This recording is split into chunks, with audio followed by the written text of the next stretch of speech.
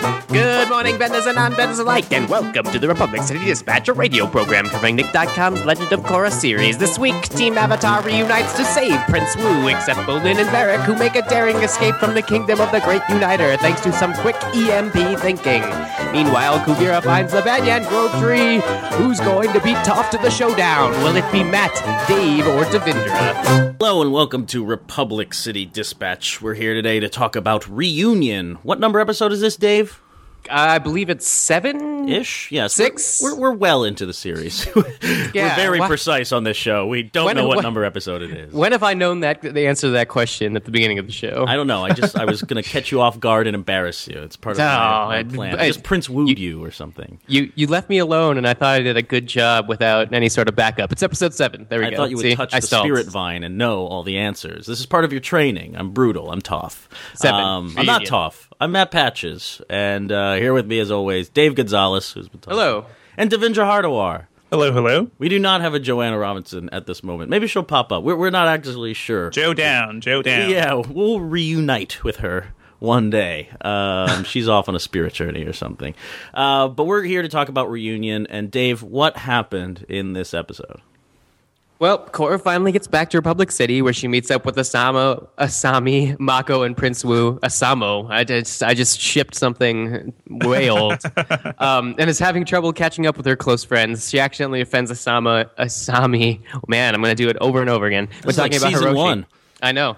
And reveals she hadn't been writing to Mako, which sort of makes Mako angry. And then the one time Mako doesn't watch Prince Wu go to the bathroom, he's kidnapped by Kuvira supporters who trying to take him to Kuvira, which leads on this chase through Republic City and on a train, just like old times, but with a train. Meanwhile, Bolin and Varrick walk out of the Earth Nation forest towards the border of the country, where they run across some benders who have been purged from the Earth Kingdom. Turns out Kuvira's taking anybody that's not an earthbender and putting them in her re-education camps.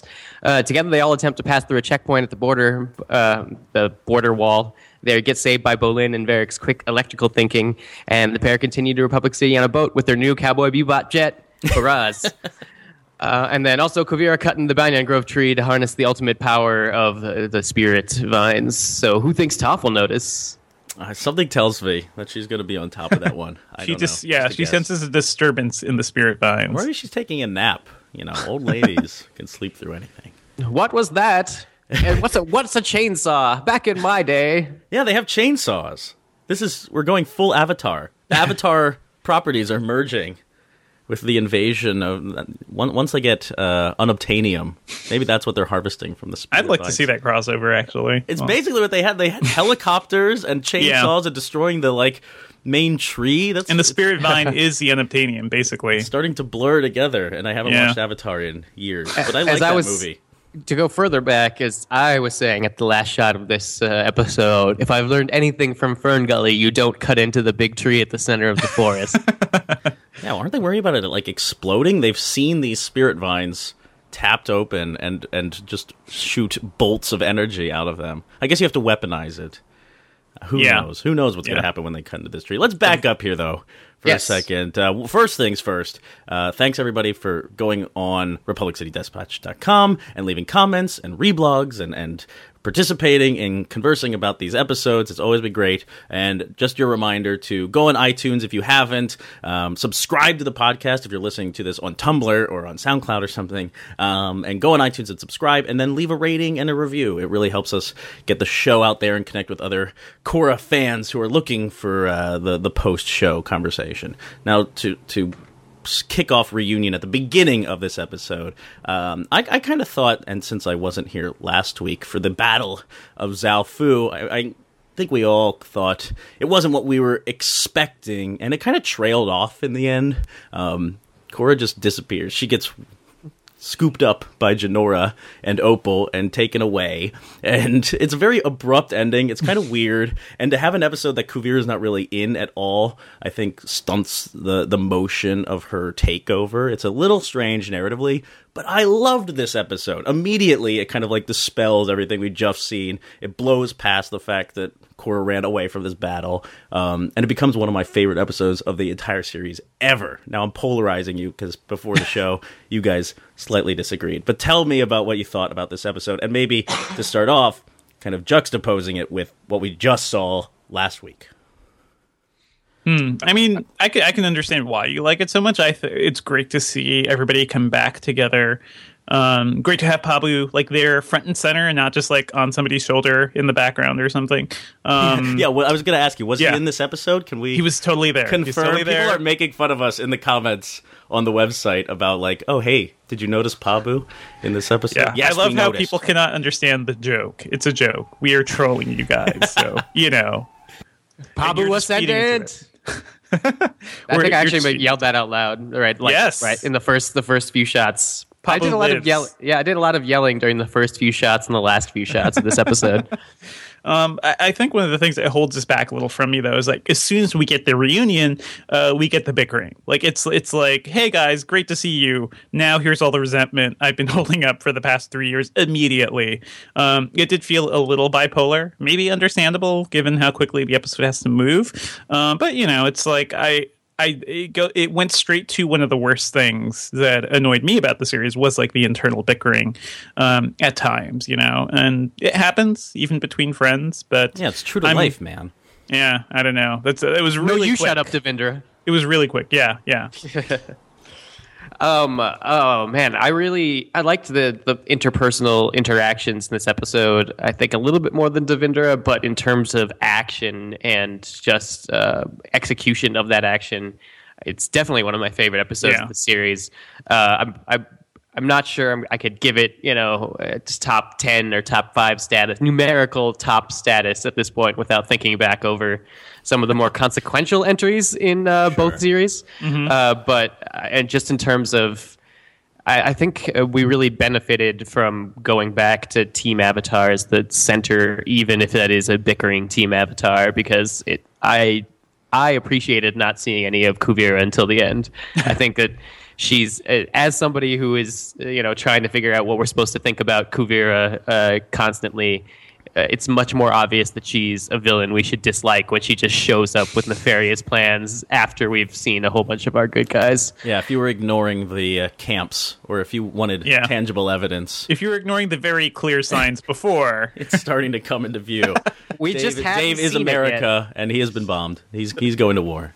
Yep, you're having like the Bolin and Varric moment, right? Kuvira's crazy, guys. Yeah, no, Just ignoring everything before. I thought if we had had our new characters show up and they had learned some new trade skills in the camp, then we would be having a different discussion. But apparently, she's just using it to ethnically cleanse the Well, earth. you never know. Maybe they do. Maybe they know how to make like shoes now.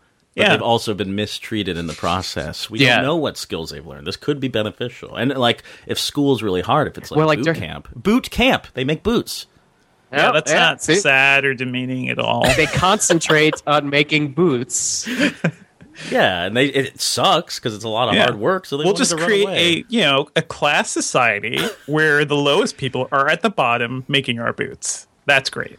Well, it'd be great if we could put them all in the same geographic location too, because then we could keep track of them. Okay, Exactly. yes, I was horribly evil last week, but only now do we know how evil I was. At the time, I could have possibly been right.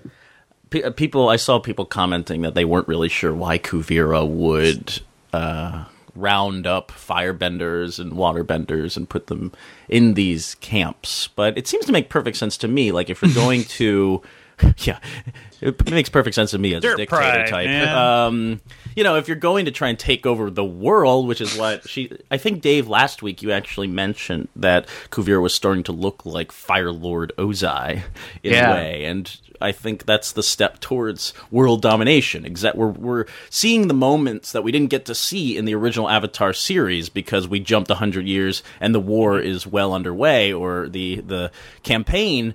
And now we're getting to see how someone like Fire Lord Ozai could actually take over the world. You start putting benders in re-education camps. I don't know. That made sense to me. Yeah. But is that the direction it's going? Is she becoming that character, or is it something different? Excluding people who aren't part of your, race or bending type. And it's a great way to unite a whole country. Unite, guys. Uniting is such a powerful and positive force, right? Let's unite against the other. Nothing could possibly go wrong. Yeah, I mean, I think this is going to be interesting to see how it brings it full circle and talks about the other books as well as, well, hopefully the other books in the whole series, as well as just this chapter.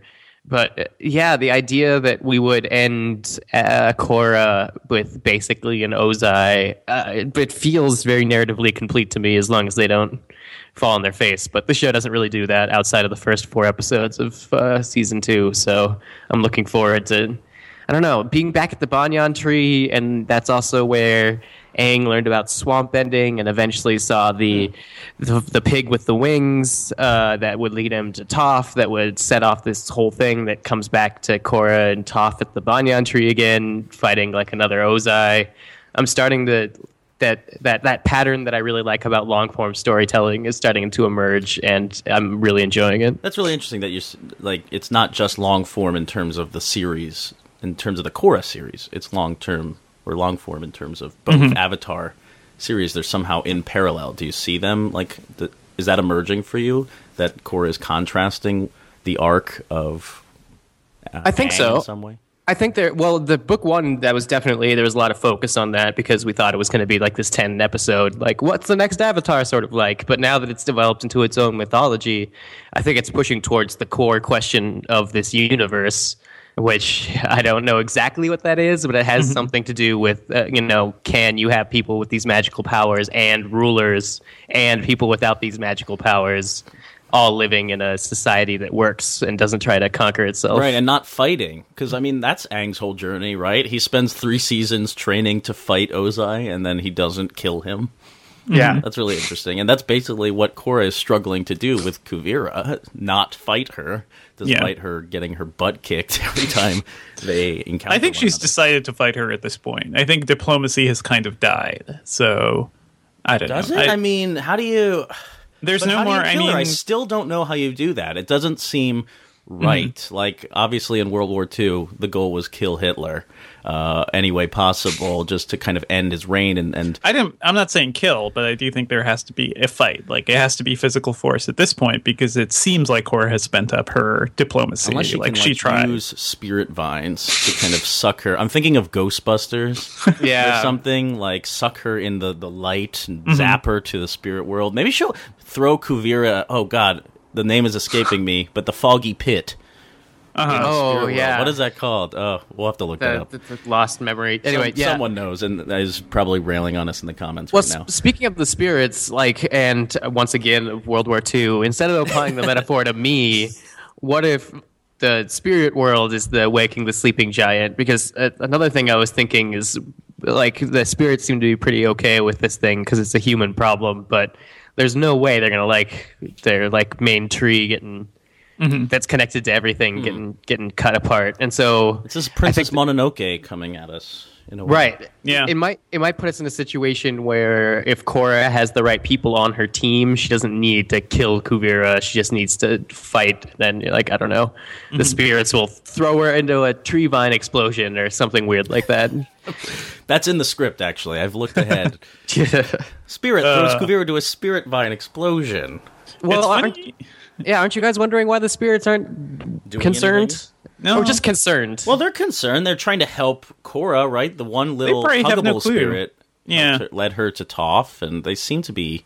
But I think the greater spirit world probably has no clue, really, about what's going on. Because, I mean, Kuvira has never really, until we got Varric's, like, little spirit energy vine thingy, like, nothing she was doing really hit or touch the spirit world. So now they're finally getting to that point. But it's funny you bring up Mononoke, because I think the way they...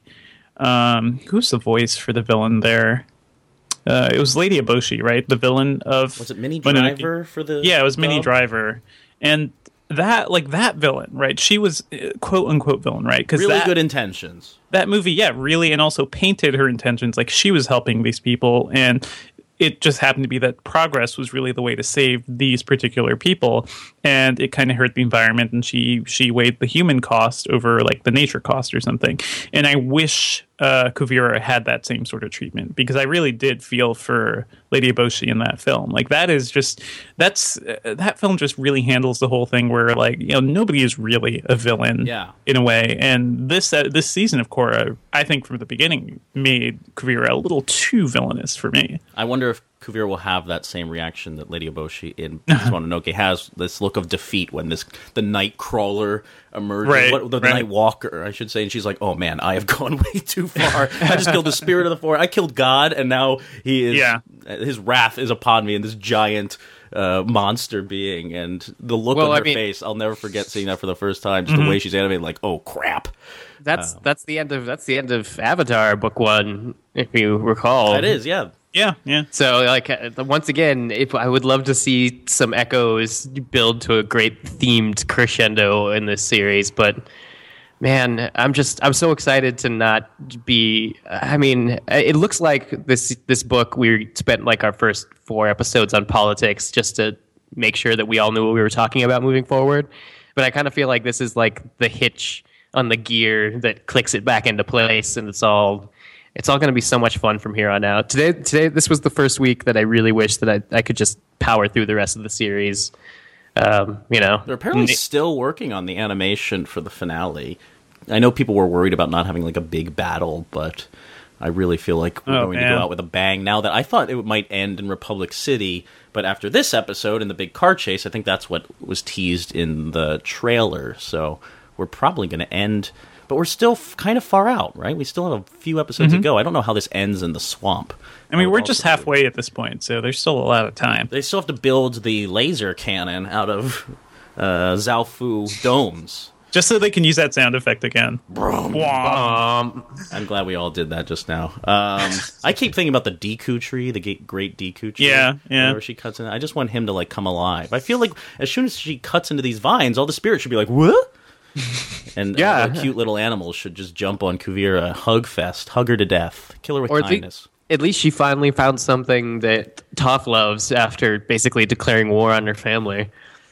Since we're kind of talking about the Kuvira thread of this episode, since she's not there, but I feel like Bolin and Varric are the thread that keeps her storyline together, or at least the conquering of the Earth Kingdom. What did you think of this storyline, which I think redeems Bolin a little bit? His eyes are open. Maybe it's too late for people with Bolin. I don't know if he needs to be redeemed, because honestly, all of his actions have just been out of stupidity, right? So I don't know. Stupidity. It's not stupidity. No, it is. We've talked about this. You were here when we talked about this. I know. Every episode we talk about how stupid Bolin is. But is he stupid, or is he just like plain? Is he dense? Mild mannered? Yeah, dense is better than basic. Stupid. He's very basic, right? Wow. Wait. Yeah. Go eat your pumpkin spice lattes, Bolin. Yeah. Not smart. I don't know. I don't mean stupid as an insult. It's just the best word for how Bolin acts, and then occasionally He's can ignorant, do great not things. Stupid. Okay. Many words for similar things. Like, it depends on really what you mean. But I do think Varric was really redeemed. Like, he really needed the redemption, because here's the guy who created the thing that will destroy the world. And we've also seen him, be a war profiteer and be terrible to Zhu Li for so long. And it seems like he's learning. I love the moment where he just started carrying Bolin. Like, that shows real character growth. Yeah. He takes one step and then gets caught in the trap, which I thought was great. And then the one time Mako doesn't watch Prince Wu, he gets kidnapped. Yeah. This is the episode of like, well, we gave him a try. We let these silly characters try to take care of themselves, and it never works out. And they cannot do that. Yeah, the Bolin and Varric pairing is amazing, especially from an animation standpoint. Like, they're both so good at mugging, and both actors are so good at line readings that should be ridiculous coming from anybody else. And then to also put them in an old school throwdown bending fight using our 4 elements. Well, I guess not air, but using our elements plus our lava bending against these new mechs with legs. They're very nimble. Yeah, they're so much better than the roly ones with the steam power things coming out the back. But which he helped design too, right? From what I remember. I think so. Yeah. This is all Varric's fault. This is all Varric's fault. It was nice to see that old. I don't know. I keep wanting to say like a Star Trek, but what I mean is like a serialized entry in a larger thing where they have like they got to get past the guard station, they got to rescue the things, and just to have it classically these are all be done. Classic World War II movie tropes. Yeah. But to do that with the classic, like, Avatar, The Last Airbender style, with, like, the classic styles of bending against this overwhelming force. Yeah, classic. That was a classic storyline. All of it's classic. It's classic. So good. We didn't talk on Netflix. much about Korra. I love their reunion, even though it kind of the whole meeting quickly got to bickering. But I love the fact that Korra has this connection to Asami, and you can see it and you can feel it, and it's really funny when Mako finally learns, oh, you weren't communicating with any of us, just with Asami. And I don't know if he'll ever really understand why, but I love that the show doesn't really have to spell that out either. Yeah. Do you think this show is bold enough to just let that be and let us all assume that the Avatar and Asami are going to end up together? What? I mean, can't it just be friendship? Does it have to be shipped into romance? I just see, that's the thing, though, is it can't really, and nor do we want it to with the narrative that we're telling. But they know exactly what they're doing. They know we're going to do it anyway, and unless they give us a reason not to, then the great ship Korrasami is going to outlast the series. It will sail into the horizon at like the end of Return of the King. I think it's much harder to write platonic friendships, that are just like people caring about each other without the whole romantic aspect. Really? I think it really nails that when Asami and Korra meet. Like, Asami's reading her magazine. Yeah, I'm agreeing with you. And then that the comment where she's like, "Oh, I love your hair. Oh, thanks." I mean, all of that is just so sweet and friendly. I just love the writing in this episode, and this was Michael Dante DiMartino writing it. And actually, I thought of you, Dave, because when we were talking about Book 2, we talked a lot about the switch of animation studios and kind of what the downgrade felt like watching the show. And it ended up being, well, whoever's talking gets all the animation, and everyone else is just kind of like sits with dead stares on their face. And this episode was just a perfect... Like, when they're sitting around the table, everyone has a reaction. Or if you have to kind of put them in a still position, it's still informing whoever's talking. And I just thought it was really layered. And again, towards the end of the episode, when they're kind of hugging it out, or Mako... There's a great sequence. I started tearing up during this one sequence. This is why I think this is a brilliant episode. Asami says, "Oh, man, we just got in a big fight. It's like old times again, except for the part where we're bickering." And Mako says, "No, that's pretty much what our relationship is like. That's what Korra and I are like." And Korra has the sweetest smirk. Yeah. I lost my mind over this reaction shot that she gets. It's not romantic. It's just like, this is a great feeling. I'm with my friends. I'm with my family. And just like, it brought me to tears. I loved that smile, and it's just perfect animation, silent stuff. This isn't like zany cartooning. It's real performances drawn into the show. It's just brilliant. Well, I mean, they did the good thing that they've learned how to do with these little side character plots, which is put the two characters that are the most outsized away from our group of people and allow them to have a sort of detailed conversation.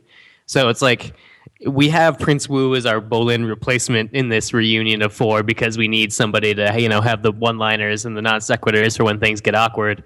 But he's instantly kidnapped because we don't really want to see that. We want to see our 3 friends work as a team and do good things. As the show gets like closer to the end of its run, it's really interesting to see how they know all of their characters well enough to be able to take the clown out of every situation that you have built in, your Boomies, your Prince Woos, your Bolins, and switch those around while allowing the other characters to sort of play to their emotional strengths. And it's just it's a good sign of knowing your series and how each piece is operating. And it's, gives me a whole bunch of hope for our remaining episodes. Not that I didn't have hope, but it's like, there's times in a television series where you could feel they kind of don't know where they're going, and this one really clicked into me where it's like, we know all of our characters, we know our world, we know our world's history. Let's get to the end. I have this weird feeling where, like, I watch a lot of television, but maybe I don't care about the characters that much. I thought about it during this episode because I'm seeing all these people that I love getting back together, and it was a really warm, friendly feeling, and I haven't had that reaction to many shows. I don't know if you guys feel similarly about characters in television, if it ends up being so plot-driven that that's something that kind of falls apart or maybe doesn't get mined very often late into shows' existences, where we feel that character connection again. You kind of establish them and go running in different directions. I don't know if you feel that way. There's been a few animated shows that have done that for me. King of the Hill is probably my show that I would go see those characters do basically anything, and they never did anything that was outsized for them. Why did I refuse to watch King of the Hill as a kid? I don't know. I don't know. That's early. It's early Greg Daniels. So everything you like about your, offices and Parks and Recs is started in King of the Hill, and it's totally there in the latter seasons. I probably had like Yankee problems with it. Like you did. Well, I couldn't watch something from the South because that was what was so great about it. To really humanize people, I think you don't normally get to see on TV. Yeah, right? and so you have. TV shows can do that in ways that I really like. I have big problems sometimes investing into characters in movies that are just their circumstances are too far away from me, and I have to invest in them like too fast. Like, I don't know, people are probably going to hate me for this. I saw Atonement this week, and I was like, really interesting plot. I never believed those two were Atonement actually is a in love. bad movie. Okay, well, I saw it with somebody who thought it was like the greatest movie ever. That's something you have to Moody. like drink in as a book, really, to really get those characters, right? Well, it's tough to do that as a movie. And it's not really a movie about the characters as much as it ends up being a movie about a single character, but you don't really figure that out until like halfway or towards the end. But like something like that is much harder for me to be like, oh yay, these guys are back together, and they finally got their fantasy reunion post-war, whereas like Korra, it's like, yeah, I've been hanging out with these people for like 3 years. I definitely want to see them get back together. It felt for a long time. Devendra, that you mentioned, just like getting enough character information to care about someone out of a book versus some other mediums, because I think the only time I really had this reaction is when I finished reading The Dark Tower, Stephen King. Oh, yes. Tower. Yeah. And that made me like weep like a baby when they all get together and then they disperse and they get back together or whatever. Read the books. And that's why that has to be like a mini series or a long TV series or something. Right. Rather You need to than feel the length of that journey, and you need to like really invest in all these moments that each character experiences individually and then back together. The absence does make the heart grow fonder. Well, in this if we're case. going to talk about something similar to that we're going to be getting first, FX's Preacher, if it is anything close to the comic book. Yeah, AMC's Preacher. If it's anything close to the comic book, is going to be reaching to something like that, where we're going to have to feel time because characters leave and come back, and their revelations. Game of Thrones did that really well. Like, I couldn't imagine Game of Thrones being. I'm hoping Game of Thrones does that well. I think I don't know if I'm there yet with that show, because now all the characters are going away. Like the end of this last season, they're all sailing in different directions. They're having basically the end of book 3 of Korra. Everyone's going in separate places, and the reunion is in front of us. I think. I don't know what happens in those books. But. Well, we get flashbacks next season, which they have strayed away from. So even Game of Thrones is feeling that. Imitating Korra now. Yeah, they're feeling that stretch narrative tension of the latter books needs to be kind of amped up for TV. But I think it's going to work out really well. We'll see. I wanted to kind of wrap up this conversation, I guess, by talking about the action in this episode, because that's another reason I think it's one of the best, at least one of the best of the season, maybe of the series.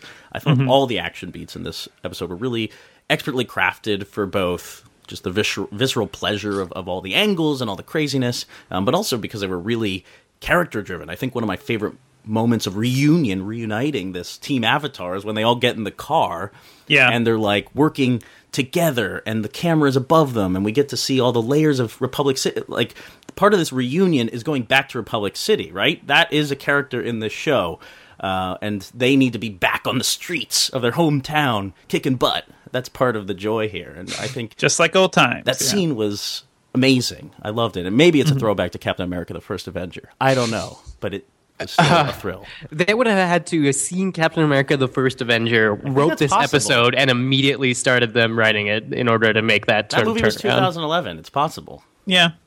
No. That was longer. Yeah, far longer ago than you may remember. No, the Marvel Cinematic Universe for Dave lives in constant. There's no timeline. It's all one. It's there is no beginning or forever. end. Yeah. Time Doctor Strange lives with the Infinity Gems right now. What do you guys think of the action in this episode? And maybe starting with the chorus stuff. Yeah, I mean, I thought it was great. I really liked that chase too, just because. Yeah, it's like what better way to like bring the characters we love together than to show them just like having an adventure together. It did kind of annoy me that once again Korra's just like kind of the random bender at the beginning, like who's taking Wu, like is able to still knock her off her feet a little. And it's like I don't know. It's weird to have that balance between Korra getting stronger versus not being strong enough to fight Kuvira yet. She's not Batman, you know. She can't really smell out the problem. She detects it, but she's not crafty. But I mean, I'm talking about like as soon as she detects it, the guy still is able to like throw her off a little. Whereas I feel like I don't know. At least by now, we're seeing Korra get stronger. I don't know. It felt like that should have been a little. She should have been able to withstand that or something. I really did like the Mako and fight though, because that one and also the Bolin fight. That's what I mean actually, because the robot stuff is just fantastic. And we talked a bit about this. Watch Escaflowne, people. It's all so good. And I keep saying this, but this series clearly evokes that anime series for me. That fight is amazing. I just love that we don't see an overuse of lava bending in any of that. It seems just like crescendoing. He'll hit the rocks and they'll fly in the air, or then he'll do the earth emerging and hit people, and then everyone else, all the other powers are swirling, and then he'll do lava to kind of keep them all back. But then it will kind of scale back down, and you have him. He does have a redemptive moment in this. I like that the lava bending seems like it takes a lot out of Bolin too. Like this more advanced bending, I like that. And that's, I guess, one of the things that makes Kuvira's metal bending seem all the more impressive is that she is just at this level where she could do whatever she really needs to without much thought. Yeah, going back to the Korra action scene. Was I the only one that was getting a Western vibe, or maybe I've just seen a lot of train heists? But driving up the canyon wall and jumping on the train, that's basically Indiana Jones and the Last Crusade. Yes. Sure. But like, I really like that we finally got to do that in the sense that both of these fights in this episode really bring technology into the world of Avatar without making me hate the fact that there's technology in the world of Avatar, which we keep forgetting is like a delicate balancing act because we've been living in this world that it seems, to be making it work. But like we're living in Avatar: The Last Airbender powers are like at the same time as radio and magnet lav trains, so it's nice to see that those things aren't screwing with otherwise thrilling sequences. They're just sort of adding to it, and then especially with the mech suits, their fighting style is just sort of like big brawlers, and then different stuff comes out of their arms, and it was just a really interesting. I guess we're not used to seeing the Avatar world was sort of built as a way of having combat for children. So they're shooting elements at each other. They're not like kicking each other in the face, and they're not shooting guns. This is the closest we've gotten to like this. These things just keep coming at you until they beat you into submission.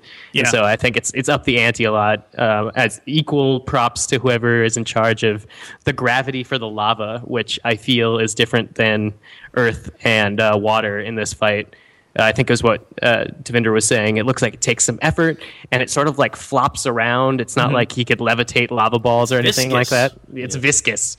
So it's just the pinnacles of the animation we got in this episode in terms of how combat is treated in Korra is. I'm talking myself into liking this episode more and more. You didn't like it? Well, wait, we will get back to that. But I was going to say that Raiders is such a good comparison point, obviously for the train stuff, but for all the action in the scene, which is bigger than the action in Book One. A lot of Book One was like perfect fight choreography, and here feels like something different. These big set pieces. I mean, this episode felt like $150 million blockbuster at times, especially when they're on the train. And I'm thinking about the action that I like and that really jazzes me is something that feels like storyboards, which seems kind of like it might pull you out of it if it feels too designed. But that's why I like Raiders. Like all the angles have been chosen and all the shots meticulously planned. Right. And I know where the geography is plotted because these things feel like individual panels. Not like a comic book, perhaps, not stagnant, but they feel like the storyboards, living storyboards, as opposed to like shaky cam. Yeah. You can actually see what's going on, and it feels thought out for that world. There have been many great train set pieces and train action scenes. They actually remind me a bit of what they did in the Wolverine, which I don't know how you guys felt about that movie, but I loved it. I love that. Yeah, that particular train set piece is just like how you do a crazy, insane fight on a high speed bullet train for Wolverine. Part of the joy of that scene is that despite it obviously being shot against green screen, you feel like the wind. They had the best wind machines on the Wolverine because that bullet train feels fast.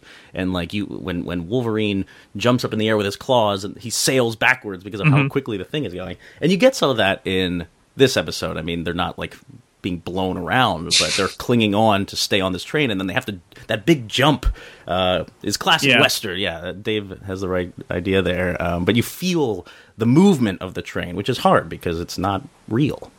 Yeah, I like that scene or that fight sequence because every time I thought things were dire, they reminded me of a power core I had.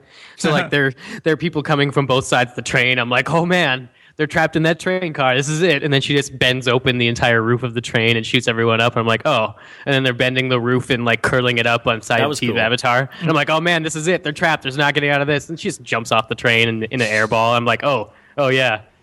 But I like that in terms of what I'm looking for in a fight sequence. I'm not so much a storyboard person like you might be, Patches, as much as I am is I need to know the logic behind why you're fighting like that, which is part of why Attack of the Clones and Revenge of the Sith really bugged the crap out of me, is because there's no reason for those people to fight that complex with lightsabers. But yeah, I don't know, man. I was sort of like, this was an okay episode, but the more I keep talking about it, the more I want to just rewatch the action. And I do need to rewatch it for sure. Yeah, it's so good. And Asami gets her moment. She does a few roundhouse kicks and blasts someone with her electric glove. And Mako gets his moment. Everyone gets a moment. Is this the first time we've seen like the more mature designs for Asami and Mako, like in a big fight? I don't remember any other big scenes from this. Mako had a moment with Prince Wu escaping Kuvira supporters. But very short moment. Yeah. But I mean, this is the first time we've learned that Asami, I guess, all of her outfits include an electric glove. Of course, because she was just like, "Oh, we're just gonna go to dinner with Prince Wu and my two old friends, and I might as well bring this glove. You never know where to." It's a little pocket thing. It's an app on her phone. Wearable technology. She That's connects what it is. To her hand, and it's perfect. Yeah, we'll wear that soon enough with wearables. Yeah. Yeah. Where's her Agent Carter spin-off comic book? That could happen. That would be amazing. There will be 1,000 comic books after this series is over, so we can feel ease there. Is there anything else in this episode that stands out that's big and worth talking about? I guess the ending, we kind of discussed Kuvira drilling into this tree and this ominous whatever's about to come next. I don't really know where it's all going, which excites Definitely me. Evil now, in case we missed that. She's evil, Dave admits it. Yeah, she's evil now. She's the bad guy. Sorry. Prince Wu got to go with Mako's grandma. That was very sweet. Oh, I was so happy about that. Like that's so. Did anybody else feel like that was just so perfect? Yeah. Like, that's why these characters have all been placed with each other, and that's why we spent so much time talking about Mako's mom having a picture of the queen, and like this is all so perfect.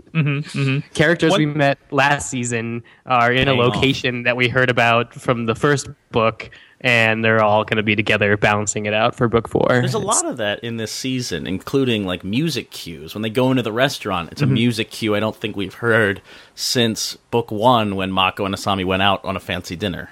I love all that stuff. That seems to really be plucking from all 3 books and kind of, it's all sorts of payoffs. I guess one thing worth mentioning too is during the whole car scene, Mako was just kind of being a jerk, like not being helpful at all. What?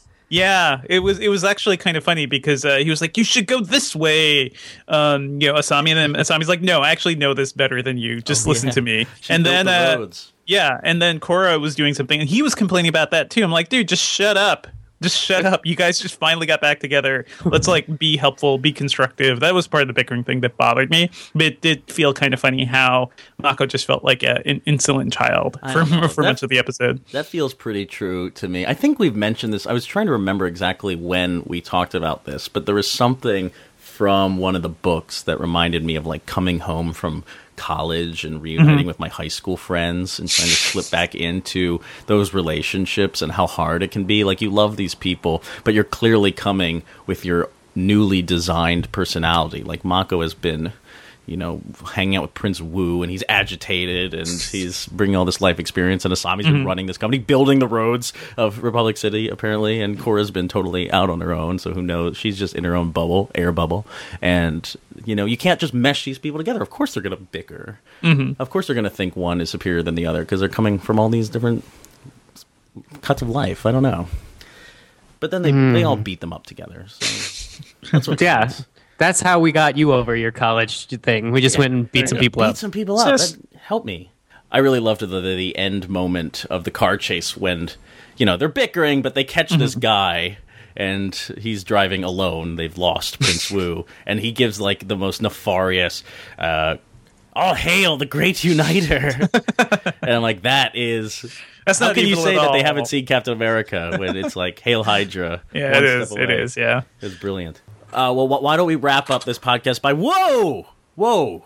Joanna Robinson is now on the call. It's a reunion. Yo. We're having Hello. a full-blown I was hiding in the laundry. Oh, why didn't any of you guys write me any letters over the past 3 years? I'm very, very sad. What do you mean, Dave? Joanna sent us letters. Whoa, What? awkward. What? I'm gonna go She watch my definitely sent friend go to the Asami a lot of letters. I don't know. None of the boys get letters. Joanna, thanks for joining us. I'm so happy you got to be here at the end when we're talking about our favorite little moments of this. Me too. episode. I mean, I presume you guys already talked about Korrasami going strong, right? We did. Good, good, but good. Dave Okay. thinks it could actually happen. Like, Korrasami could seal Well, the deal.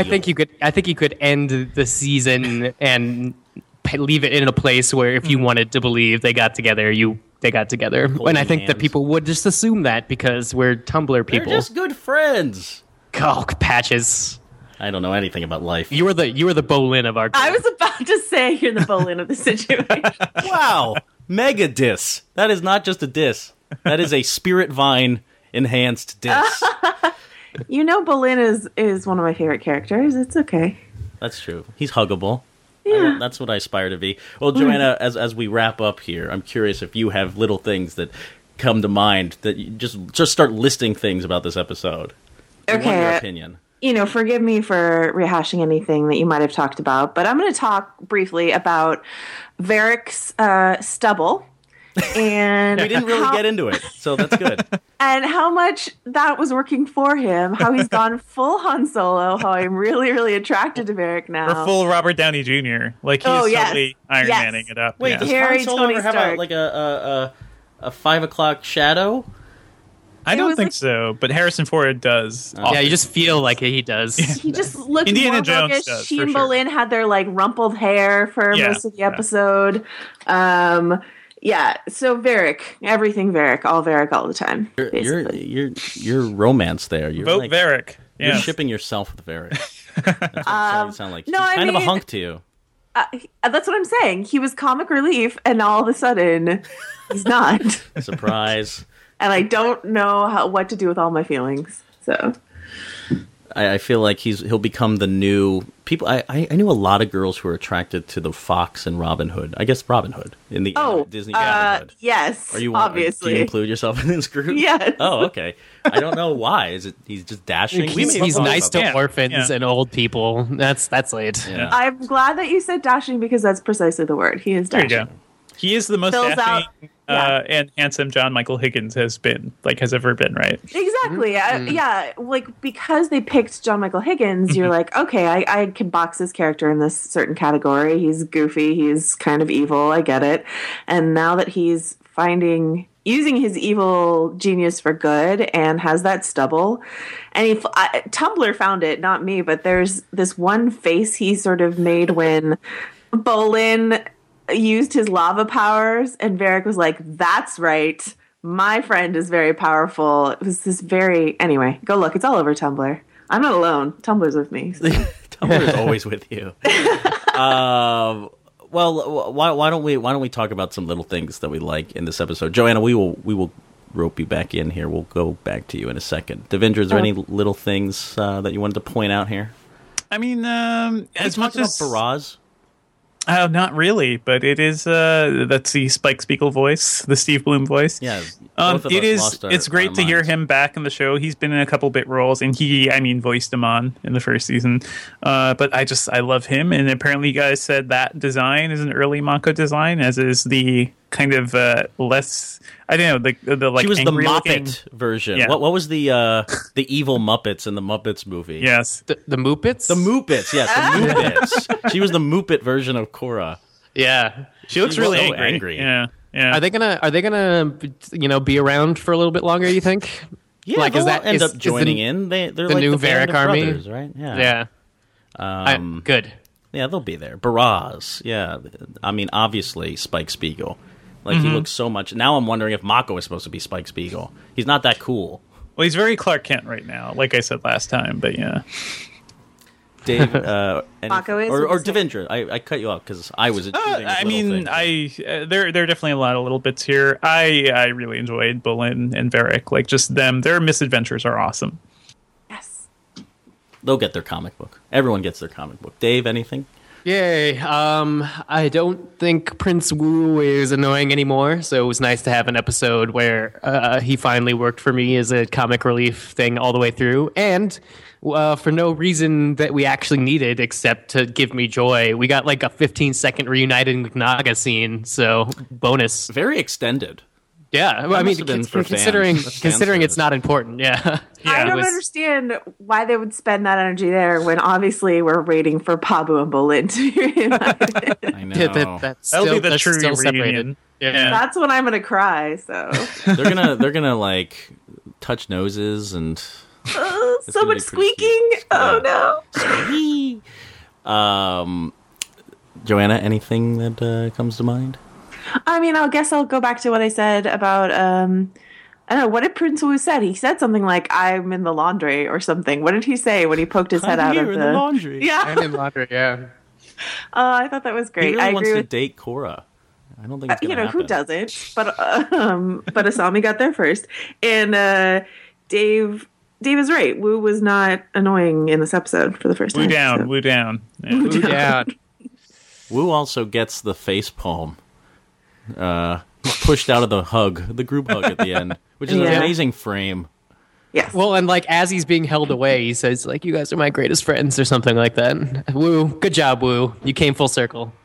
I loved the Wu moment in the bathroom when he gets sprayed in the face. It felt like a very Bond beginning, or just these Yes. kind of heightened World War II spy thrillers or something. He should have like an emergency button or something, like something to alert Mako. Yeah. But Oh, panic like a med alert. a panic med alert button. bracelet Yeah, something. for Mako. When he falls down and can't get up. Yeah. There's a little thing that I loved in this episode when Varric and Bolin are walking through the forest, which is so detailed and wonderful. A lot of the background art in this episode stood out to me. The forest, the swamp, or I guess it's just a forest area, and then the train station they're in reminded me of Hugo, the like French train station, just like full of life, bustling. But when Varric and Bolin are in this forest, they do this thing. He's pining for Zhu Li, which is also very funny. Maybe their romance will be fulfilled. Maybe this will come. I didn't see them getting back together because I had issues with that destructive relationship kind of Right. coming to a positive end. Well, but he's so in becoming love with worthy. her. Yeah, he's becoming worthy as we watch him struggle. So I think they could bring him back around. He's redeemed himself. But when they switch places and Varric's going to carry Bolin, and Bolin jumps on Varric's back, and they take like baby steps, just the littlest steps, and then 3 steps in, that's when they get caught in the net. I just loved that moment. Do you know who has incisors who can chew through things? Julie. Julie. Yeah, that is pretty fantastic. And his EMP that he makes. The MacGyver moment. Yeah. The Gruber moment. So I Yeah. believe you're saying you're with me in that I Varric know. is now a dreamboat. Am I swooning here? Yeah. Am I all about Varric? I'm shipping Yeah. myself with him. Oh. Well, I guess that wraps things up about Reunion. There's big question marks going forward and what happens when Kuvira cuts in with her chainsaws, which apparently they've invented. into the banyan tree, and we don't know what happens next. But I think Remembrances happened next. Patches. Remembrances. Is that what the next episode is called? Or That's a word. is. That's a real word. remembrances? Yes. It's like rural juror. It is. I will not be able to say that word. Remembrances. Remembrances. Well, that wraps things up. Why don't we tell people where they can find us on the internet? Joanna, since you just got here. You can find me here on time, always. You can find me on VanityFair.com, or you can follow me on Twitter at Joe Wrote This, or you can listen to me on a couple podcasts, including The Station Agents about television and The Thought Bubble on the Fighting in the War Room feed about comic books that I do with Dave. I listen to it. It's very nerdy. It's very entertaining. That's the highest compliment. Thank you. Yeah. Devindra? Oh, you can find me on Twitter at twitter.com/Devindra. I podcast about movies and TV at slashfilm.com, and I write about tech at Engadget.com. Dave? Tweet me at DA70. I write about Star Wars and superhero movie news at Latino-review.com and Forbes.com, and of course, podcast at fightinginthewarroom.com, and here, RepublicCityDispatch.com, where you all are amazing. Wow. And I am Matt Patches. That was for the listeners, not for you. Yeah, I'm like, oh, thank you. I get it. I am Matt Patches. I write all over the internet. Try and put everything on my Tumblr, mattpatches.com, and I'm on Twitter at Mr. Patches, and I recap Korra at screencrush.com. Until next week, farewell.